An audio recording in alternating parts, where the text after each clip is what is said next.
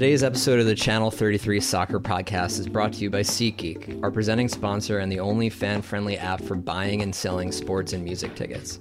SeatGeek makes buying tickets on your phone a total snap. With just 2 taps, you can instantly buy tickets to an event that same day, have your tickets delivered straight to your phone, and enter the event without ever having to print a ticket.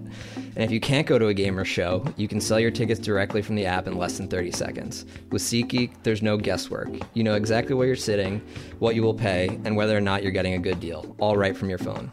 So drop your old ticket app and experience buying and selling tickets the way it should be. To start using SeatGeek, download the free SeatGeek app or go to SeatGeek.com.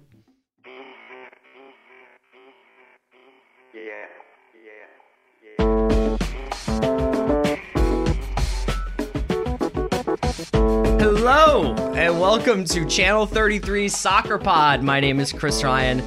I'm an editor at TheRinger.com, and I am joined by Ryan O'Hanlon. Ryan, say hi. Hi. Yes, the pause. Ryan and I are here to talk a little bit about the Champions League draw, which took place today. It's Thursday. I don't know what day in August it is, but it is later in the month. 25th. And the 25th. And we're also going to talk a little bit about Premier League. Not the tastiest of menus this weekend, but we do have one match, Liverpool-Tottenham, that we are going to want to break down a little bit. And then at the end, we're going to talk a little bit about our new favorite, probably the greatest mind in European football right now, Sean Dyche. I would say just European philosophy. Yeah, he is kind of a Wittgenstein of kicking the ball as far as possible. Okay, Ryan, let's talk a little bit about Champions League. The draw came out today. Always a big day for Thierry Henry and Ian Rush to pull signs out of a ball or whatever they do to decide these things. I gotta say, just off the top, I'm like having a little bit of Champions League fatigue. And I don't know whether or not that is because I feel like at the end of the day, it's always going to be these like same 4 or 5 teams. And even the 2 or 3 teams that might be surprising really don't have a prayer, or whether or not there's something overly drawn out about the process to get to next April or whatever it is. But am I wrong in thinking that this is a competition that could use a shakeup? I think it could, but I'm not really sure what the shakeup is. Part of what I would say is that the group stages are just... I don't know if the group stages are really ever that exciting. Well, they're not just, because I feel like if a team, like in most of these groups, there are at least there are 2 teams who are going to go through, pretty obvious. Yeah. If one of them don't, the team that's going through, that's great. But do I really want to watch Borussia Mönchengladbach in the round of 16 or the quarterfinals of the Champions League? Maybe I do.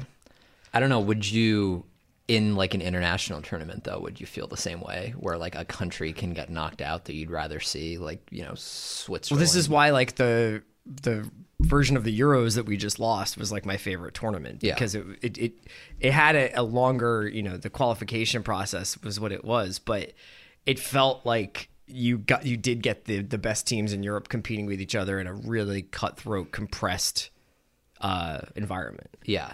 So would you... I mean, we've seen some news that the top 4 leagues in Europe are soon going to be guaranteed 4 places in the tournament. And that stuff doesn't... I mean, I think that's too bad or whatever, but it doesn't bother me. Honestly, I would rather watch Roma than Dynamo Kiev.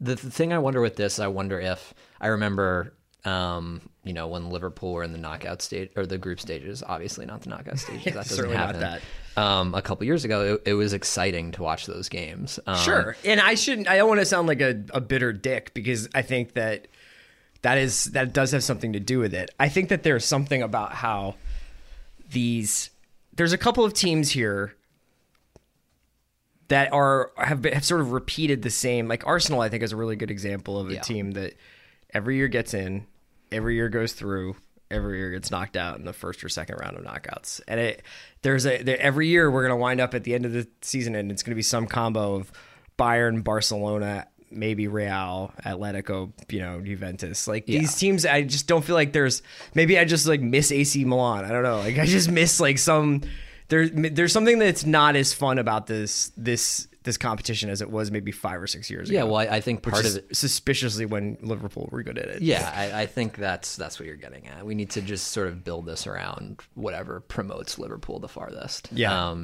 But I think it's also like it's a symptom of the fact that there are like 5 teams in Europe that can win this every year. And it's sort of staying the same, and that isn't changing. Yeah, and I guess is that any different than the NBA? Not really. No. You know. Let's look at the groups. Would you do anything here? Because there's really not a way to make it a shorter or a more competitive group stage unless you had some sort of bizarre lottery that said.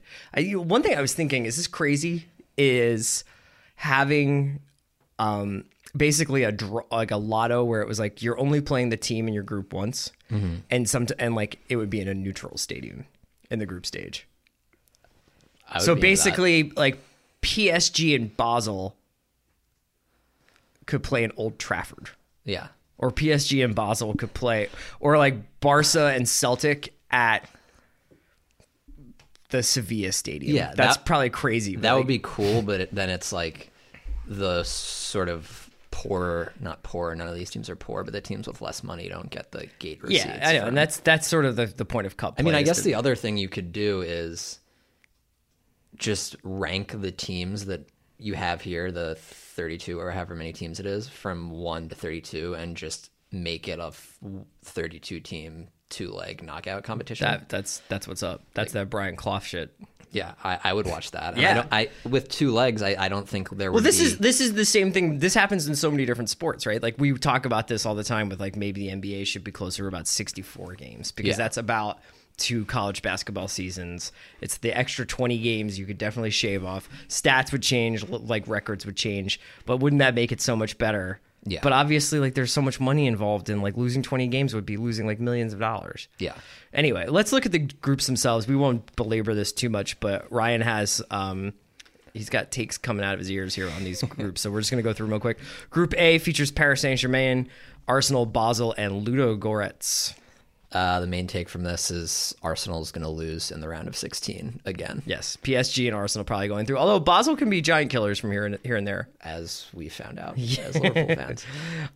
Group B is Benfica, Napoli, Dynamo Kiev, and Besiktas. I don't find this one interesting, other than Quaresma. Who's on Besiktas? Yes. Okay. I think Napoli and Benfica go through, but I'm not like a huge expert on Dynamo Kiev or Besiktas, to be honest. Group C, Barcelona, Manchester City, Borussia Mönchengladbach, and Celtic. This is probably the most romantic, or not even romantic, because I guess Man City's not romantic, but this is one of the most fun groups. What do you think of this one? I think the big story here is Brendan Rodgers going to play his entire youth team when Celtic goes to the new camp? I gotta say though, I can't wait. This is one of the group matches where I cannot wait to watch Barca at Celtic Park. Yeah, that'll be incredible. It was incredible a couple years ago when Celtic beat them. Group D, Bayern Munich, Atletico Madrid, PSV Eindhoven, and FC Rostov. This is another. Everybody's going to be wanting to watch Bayern and Atletico, although, this is where it comes in, where like teams like Atletico, who are so good at just playing conservatively and playing aggressive, and playing passionate but conservative football, like, will they just nullify Bayern? Yeah, I feel like the Bayern Atletico, these 2 games aren't going to be anywhere near as exciting as their 2 knockout legs were. Do you think Atletico is going to go through? It's been a couple of really incredible runs for them, always coming up short in Champions League. Yeah, I kind of feel like that. Like I'm waiting for the other shoe to drop with the conservative style, and maybe they draw too many games. And PSV, they beat in a shootout in the knockout round last year, so they were almost knocked out by them earlier on. Group E, CSK, Moscow, Bayer Leverkusen, Tottenham Hotspur, and Monaco. I think this is a good draw for Tottenham. It's a great draw for Tottenham. Leverkusen is sort of like we talk a lot about Liverpool and Tottenham being these energetic teams. Leverkusen is Liverpool and Tottenham combined fast forward at 16 times speed. So the Tottenham Leverkusen game should be fun. Who's like a couple of players in Leverkusen we should watch out for? Do you know? Is it Stefan? Who's the striker on that team? Kiesling. Yeah, Kiesling. That's right. This guy Kevin Campbell, this center mid that they have, this like attacking midfielder they play as a center mid, is sort of the like bellwether for that team. Okay, cool. Group F. This is the best. This is probably the coolest one. Real Madrid, Borussia Dortmund. It's going to be like the tie of the. I think it could be the tie of the entire group stage, along with Sporting Lisbon and Legia Warsaw. Which team you think is better, Madrid or Dortmund? If you had to say right now, Madrid. Two legs. Madrid. Who does better? It's Madrid. I mean, that's what you should say. I can't. I like Dortmund a lot, and I think they made some incredible additions, and I think they could actually push Munich this season in the Bundesliga. But I think Madrid is one of the best 3 teams in Europe. Yeah, I think this group has, maybe with Bayern and Atletico, this group has the teams with the biggest chance of winning the Champions League combined. Okay.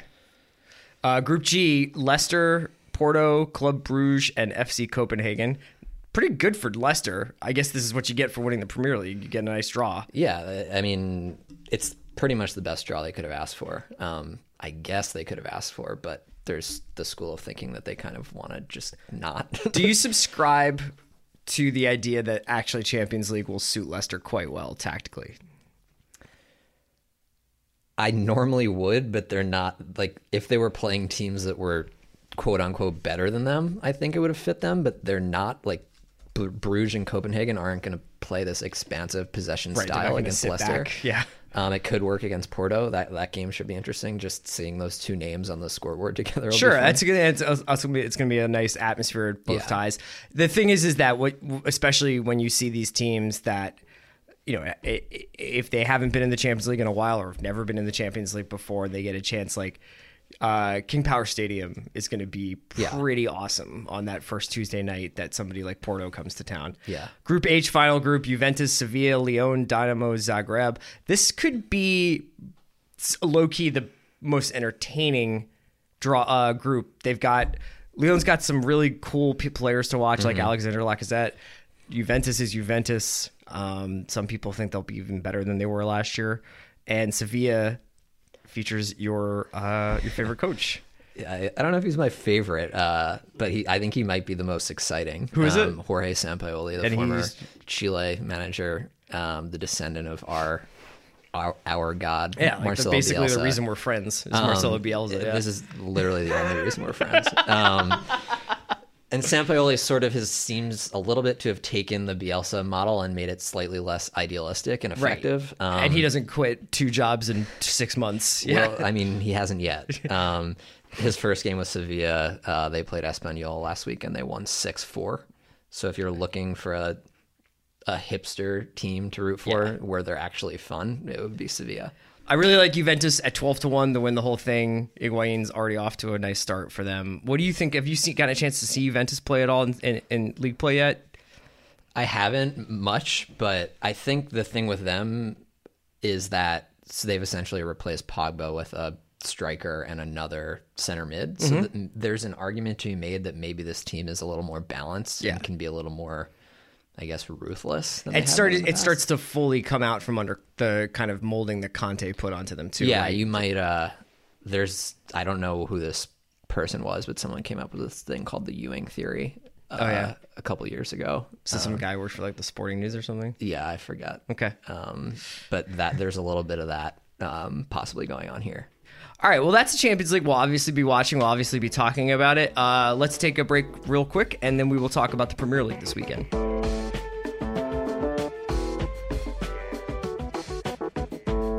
All right, man. Well, not the tastiest of Premier League schedules this weekend. There's one absolute marquee game. That's Tottenham Liverpool. Other than that, you've got a couple of like interesting matchups. It would be interesting to see if Arsenal gets their goal boots on against Watford. Again, you know, they have had a hard time putting the ball in the back of the net. Well, I guess against Liverpool, they scored 3 times. But you know what I mean? Like getting anything from Sanchez, getting anything. Scoring against someone who isn't Simon Mignolet. Yeah, exactly. Chelsea goes to Burnley. We'll talk a little bit about Burnley in a little bit. Leicester and Swansea City. I think Leicester will I think Swansea City is looking a little bit shaky right now. Yeah. But the big game that we want to talk about is Tottenham-Liverpool. Both teams have had, I don't know if they've come out of the gates flying. Is like Liverpool, the more you think about it, they have 20 really, really good minutes against Arsenal and 90 really, really bad minutes against Burnley. Yeah. So if you take out the 4 goals that they scored against Arsenal and the 5 goals they put on Burton Albion or whatever the hell they played over the weekend in the EFC Cup or whatever it's called, the EFL Cup.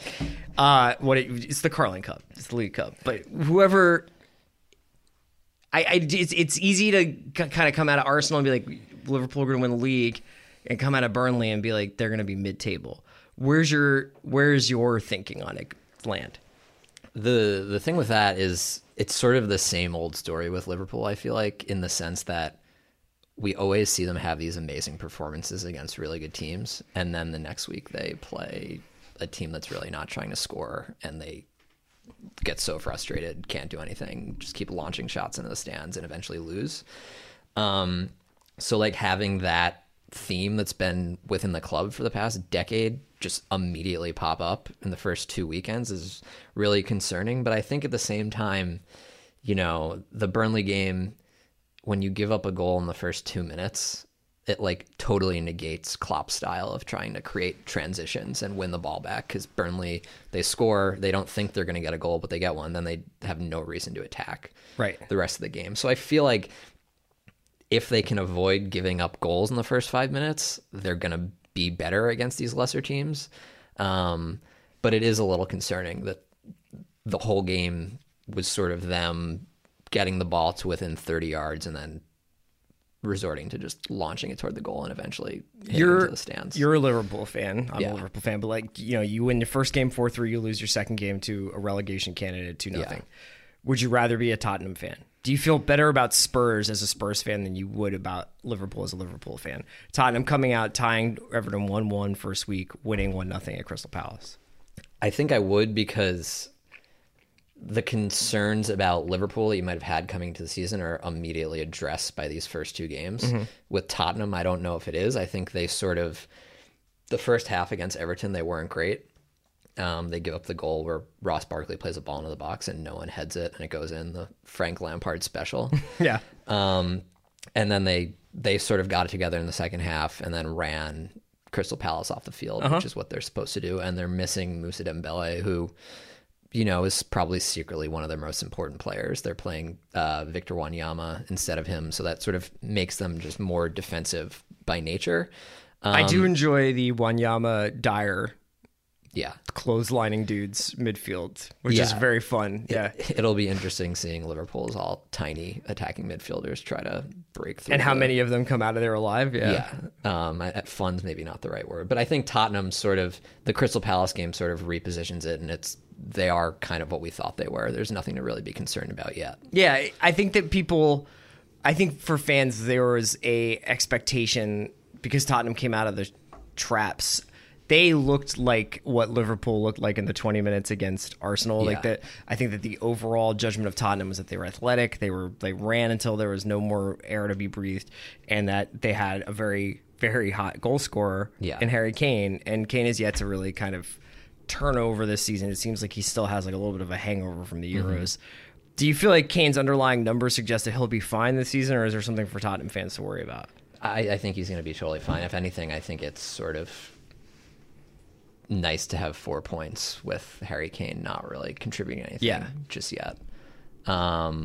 Plus, they've added some more attacking players, Vincent Janssen from the Eredivisie, that can kind of pick up the slack. They're rumored to be in for Wilfried Zaha. Yeah. I think it's way too early to worry about Kane. I think the worries are related to the Euros and not actually how he's performing in the Premier League. Sure. One thing that came up for Liverpool this week, a little bit out of the Burnley game and going into their League Cup game, was Daniel Sturridge talking a little bit to the press about feeling like he was being played out of position because Firmino, I believe, played up the middle and Sturridge was played out on the left or on the wing during the Burnley game. This has come up a couple of times for a couple of different teams, for a couple of different players over the last, end of last season, beginning of this season, of people that you would expect statistically and just in terms of their impact on the game would have an expectation of playing in their favored position. Yeah.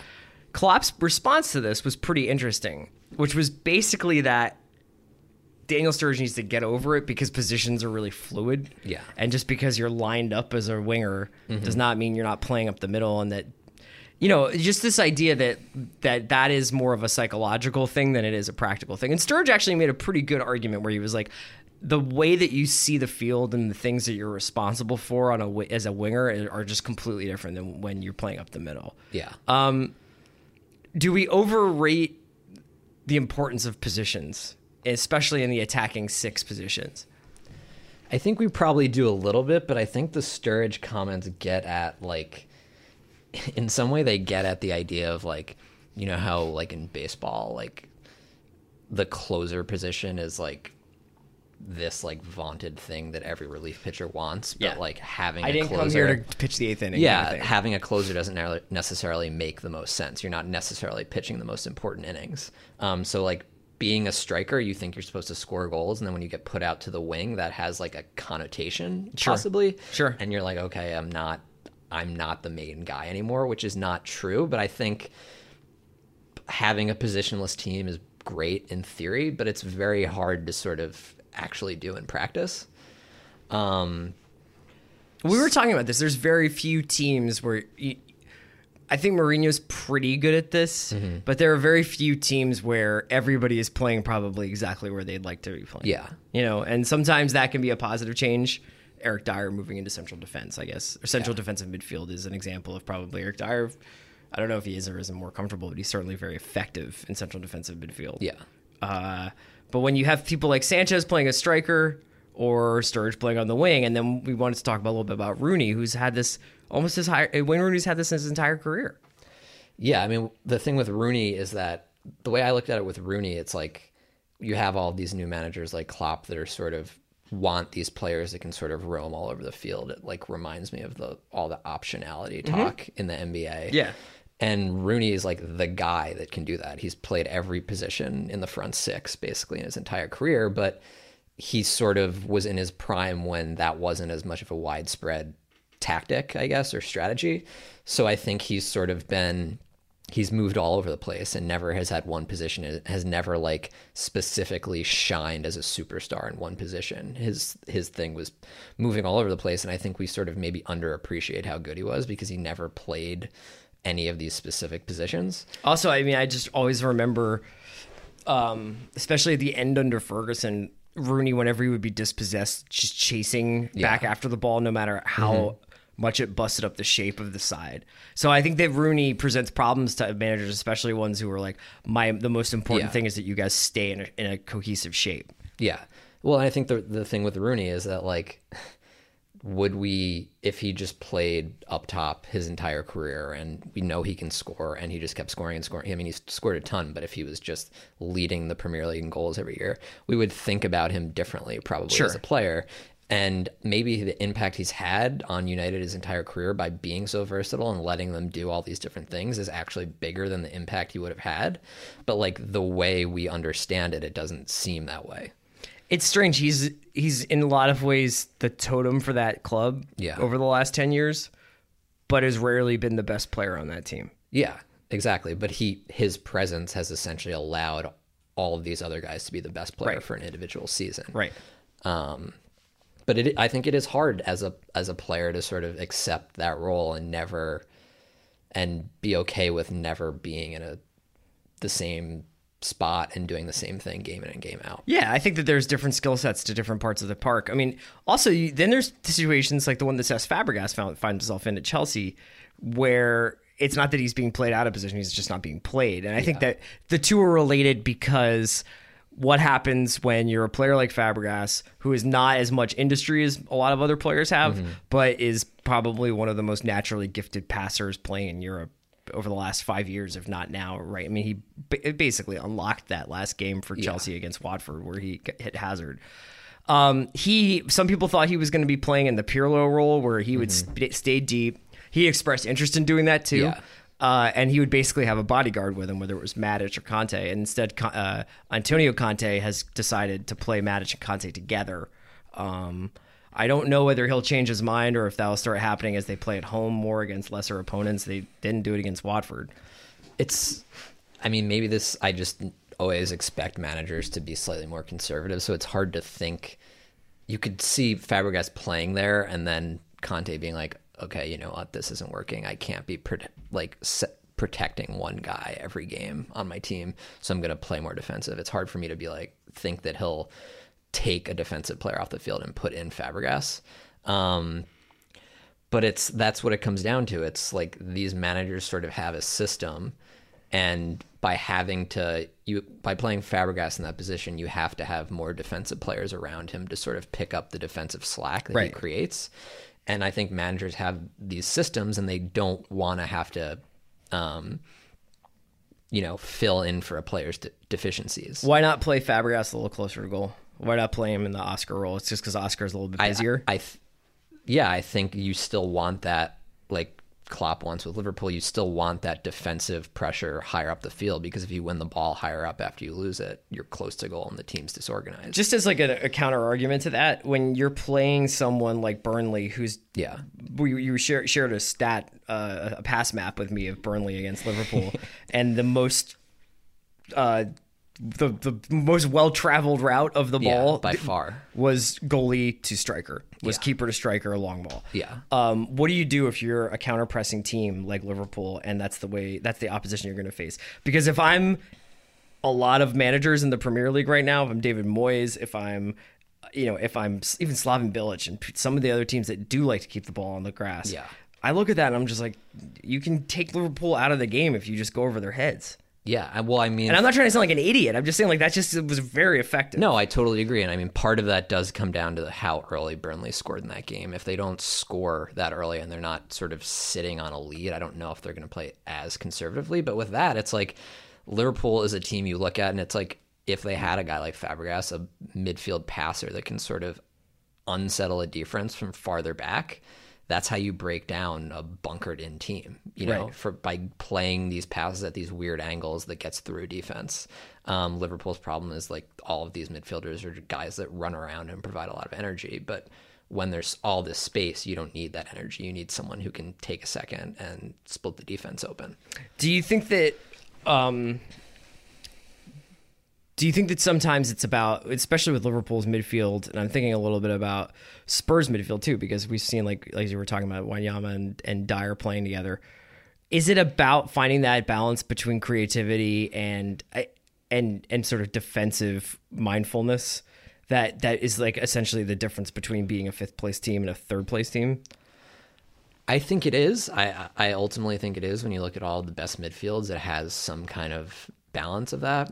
But I think we're seeing a lot of teams that are now playing with just very similar midfielders who can sort of be interchanged with each other, because then it lets the guys move around the field. You can rotate. You can rotate easily, but then you get these games against Burnley where it's like you need guys that have this special ability that other people don't have to break down teams. Well, it's almost like you wrote something today, a really good thing about a piece on The Ringer about Zlatan Ibrahimovic and Paul Pogba, and basically that United is essentially statistically playing at about the same level that they were last year, except now they have Pogba and Ibrahimovic, and you can kind of see where the money goes when you watch those guys play. And we tend to think about things, especially in discussing them, we have like very rigid understandings of what players do. So this is essential. It's a defensive midfielder. This is an attacking little number 10 with like good passing. But then players like Pogba come along, and you watch. There's a great video from a guy named Tom Payne, Payne, and he puts up these video analyses of different players. And he put up one of Pogba. And I just hadn't really thought about people playing midfield that way. All these shots and moments of him against Southampton, of him shielding the ball, which is like a skill that you don't really think about when you're like, okay, like Lucas or Emre Can or Jordan Henderson or Aaron Ramsey or Coquelin are particularly adept at doing. It's basically Pogba stuck in his own half with people running at him, pressuring him, and him just like shielding the ball and guys bouncing off him, and then he turns and makes a 60-yard diagonal pass. Yeah. Which is like just like, I think you don't really see, like you see Gerrard do stuff like that at his peak. Yeah, I think it's sort of always, recently it's been, if you have a guy on your back, you play it back to the defense, and then you show yourself in more space to get it back, and that's how you beat a press. But when you have a guy that, like, it's essentially watching, to me, it's like watching a post player in the NBA, but this is actually a useful thing, while post play in the NBA is maybe sort of like dying off. Like, Pogba gets it, and he doesn't only shield the defender off of him, he turns and beats the defender, and these teams are pressing him, so it's a bunch of guys sort of out in of the position same space. now. Yeah. And he creates just so much space just by turning on someone. Yeah. And it's like, it's such a rare ability because it's just hard to do. You need to have extreme body control and coordination, and if you fuck it up, the other team wins the ball, and you're totally exposed. Right, and it'll inevitably happen that either that's how Pogba gets an ankle tear, or that's how Pogba will give away a goal. I mean, it's not like he's perfect, but when you see Guardiola pack the midfield with his fullbacks drifting in, that's essentially 3 or 4 people doing the job of what Pogba's doing by himself, at least in that Southampton game. It's amazing. If you haven't had a chance to watch him yet, Ryan and I talk about him a lot. We kind of fawn over him. There's lots of stuff he does that's very Hollywood. The key to his game is actually not the Hollywood shit. It's actually the weird stuff he does with the ball in his own half that only 2 or 3 people can do in the world. Yeah. I mean, we talk about these guys that are amazing dribblers, and you always think of like these wingers that are doing like 15 step overs and dribbling past a defender. He's getting the ball and dribbling past midfielders in his own half, and it creates just chaos for the other team. I don't know what Sean Dyche would do with Paul Pogba, but I would I'd give my unborn first child up to know. Sean Dyche is the manager of Burnley, and we're going to end today's pod with just a little bit of chatter about him. And Burnley's had like an okay start to the season. They lost to Swansea in the first day. They beat Burnley in the second match 2-0. Beat Liverpool, in the second match. And they lost to Accrington Stanley in the Carling Cup or the League Cup. But that's not really the story that we want to talk about with Sean Dyche. He has become basically the new Sam Allardyce in the sense that he is a huge proponent of himself. Yeah. And somewhat of a detractor to the incursion of foreign managers in the Premier League and what it means for the chances of British-born managers. Here's just some choice quotes. Antonio Conte came in at Chelsea and he got recommended for bringing a hard, fast new leadership to Chelsea, which involved doing 800-meter runs, 400-meter runs, and 200-meter runs. Come to my training and see Sean Dyche doing that, and you'd say, dinosaur, a young English dinosaur manager. He hasn't got a clue. So I love talking about yourself in the third person. I found all these quotes on Football 365, so shout out to them for putting them all in one place. Just along the same lines, they questioned me for playing 4-4-2, and then everyone played it last year, and it was amazing. Claudio Ranieri, amazing tactical genius. Slight difference. Yeah. Claudio Ranieri won the Premier League. Yeah. And my favorite one is this one about talking about Man City. Gail Clichy was talking about his amazing new diet, saying, we don't just eat junk food. We've been doing that here since I got here. I did it at Watford. So are other English managers. Here are the dietitians. This is what you do. We've sorted a chef out, and he's going to support you. We've got the supplements. And and we're going to have a fluid consultant come in. Don't know what a fluid consultant is. Because I'm Sean Dyche, you wouldn't be interested. It's go on, Pep. Tell us about your pizzas. So, do you think he has a point at all? Like, if Sean Dyche was put in charge of Liverpool, Manchester United, Manchester City, Arsenal tomorrow, would he get the same results as some of those other managers? Definitely not. I mean, I think for one, he's not English, but he's British. Brendan Rodgers sort of got a lot of respect for what he did with Liverpool and the sort of unique techniques he used. I mean, he got made fun of a lot for the envelope gate, or whatever you want to call it. So I think my issue with Dyche is it's great to have just an idiot like this, droning on. I mean, we were talking about how it's the year of the manager. It's nice to have somebody who's just full of shit who's also down there. Yeah, it's great, but I mean, it's just he's just oversimplifying everything. Also, the tenor of the anti-foreign manager bit is a little bit touchy in the time of Brexit and everything else that's happening. Yeah, the Farage vibes are not. Yeah, they're not good. They're not good. Not the look you want to be giving off. But it's, he's just oversimplifying everything. Like the 4-4-2 thing. It's like not all 4-4-2s are the same thing. Of course not. Like Klopp is not having Mignolet bomb the ball up the field to Sturridge every single time he gets it. Maybe you should, but yeah. I mean, it would have worked better than what they did on Saturday. So I think it's just not a good look for Deitch. I don't like. Is this?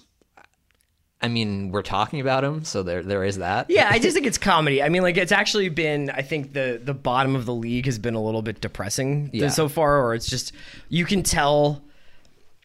I think that you're just going to see a real divide between top 10 and bottom 10. And I think there can be a 10-team relegation battle and a 10-team Champions League chase. Yeah. I don't know if the points will necessarily work themselves out that way, but you just see, I think the money difference is really telling. It's interesting with speaking of the money stuff, I did want to ask you one more question, non-Deitch related. Okay. Is the amount of investment that's happening right now in not only in the Premier League but around Europe, and especially this week there was rumors about Chinese sovereign wealth fund becoming involved with, or just outright buying Liverpool, or becoming a heavy investor in there, or becoming some sort of minority investor, and what that would mean for the team, and also just in general. Like, there was a time when there was a pretty established hierarchy in English football, and then there was the Roman Abramovich Sheikh Mansour revolution, where these deep-pocketed outside influences came in and bought clubs, and all of a sudden Chelsea became a global power. All of a sudden Manchester City became a global power. If you're presented with a world in which, and I know we talked about this before, but if you're presented in a world in which there's like 10 incredibly wealthy clubs, is that better or worse for the Premier League? I think it's worse. I mean, it would be fun to have, I guess, to have like an open 10 team. Like, we don't know which of the 10 teams is going to win every year. We've talked about how cool it is that maybe there are 6 teams that could win this year, because it's never felt like that. But I just think, like, economic stratification like that, it's just never good in any kind of economy. Sure. I don't think. Yeah. It sort of doesn't spur a lot of like innovation and stuff like that. And I don't know what it means for all of these other clubs in England if that happens. Right. So I don't think I'd want to see that happen. I think the issue with sometimes also, like, when you look at like Everton's investment, and I'm sure, and there's been talk about Usmanov, who's Alisher Usmanov, who owns part of Arsenal, getting involved with Everton, which would make them possibly incredibly wealthy and ready to compete with a lot of other clubs.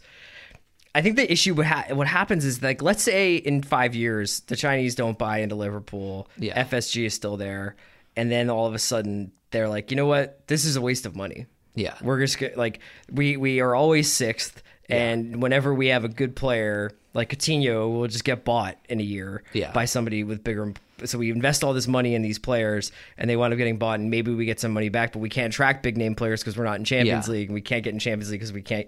And just like, and then you're just going to start seeing it. If these teams go for sale, I just don't want to see a bubble burst. Do you know what I mean? And it feels like if that much money comes in the league, you get into a bubble mentality. Yeah, I mean, it does. I don't know. It's hard to look at. I don't like the whole thing of comparing however much like Troy Deeney cost this year to what, like, Matt Letitia costs like 20 years ago. Yeah. That's just like, that's, I so don't many have things much are time different for that. about the world. But it does seem like there is like spending like going up like this, like historically, I don't think it ever like ends well when it's just rocketing up. You know what I mean? You could say that live sports rights will continue to be valuable because they're the one thing that makes people keep cable, and if that kind of money is still there. But there is something afoot, and I think in some ways it could be good. I think in some ways it would be good if someone bought Porto and turned Porto into like a European superpower and made the Portuguese league a bigger deal, and there was like some. But at the same time, it's scary when you think about like some of these clubs just like evaporating. Yeah, no, I totally agree. And it's just like, we're sort of, it feels like we're headed toward like this hegemony with like these big and I think clubs. that those clubs, like you were saying before about your big European leagues wanting to solidify having 4 teams in, and there was talk before about the Premier League limiting relegation. Yeah, and that, then I mean, I guess that sort of creates an environment where these lower level teams can then spend more money because they're not worried about being relegated. Yeah. But I don't know. I feel like Give Sean Dyche the weapons he needs. I'm just reticent of the idea of like to create more parity is just to shoot more money into everything. You know what I mean? Yeah. I think that always ends poorly, as you were sort of suggesting. This podcast didn't end poorly, though. Absolutely not. Until next time, me and Ryan will probably not be around for about a week or two because of the international break, and we have nothing really to contribute about the chances of people playing international friendlies. But until then, we'll be back to talk about the Premier League in a couple of weeks. Thanks for listening.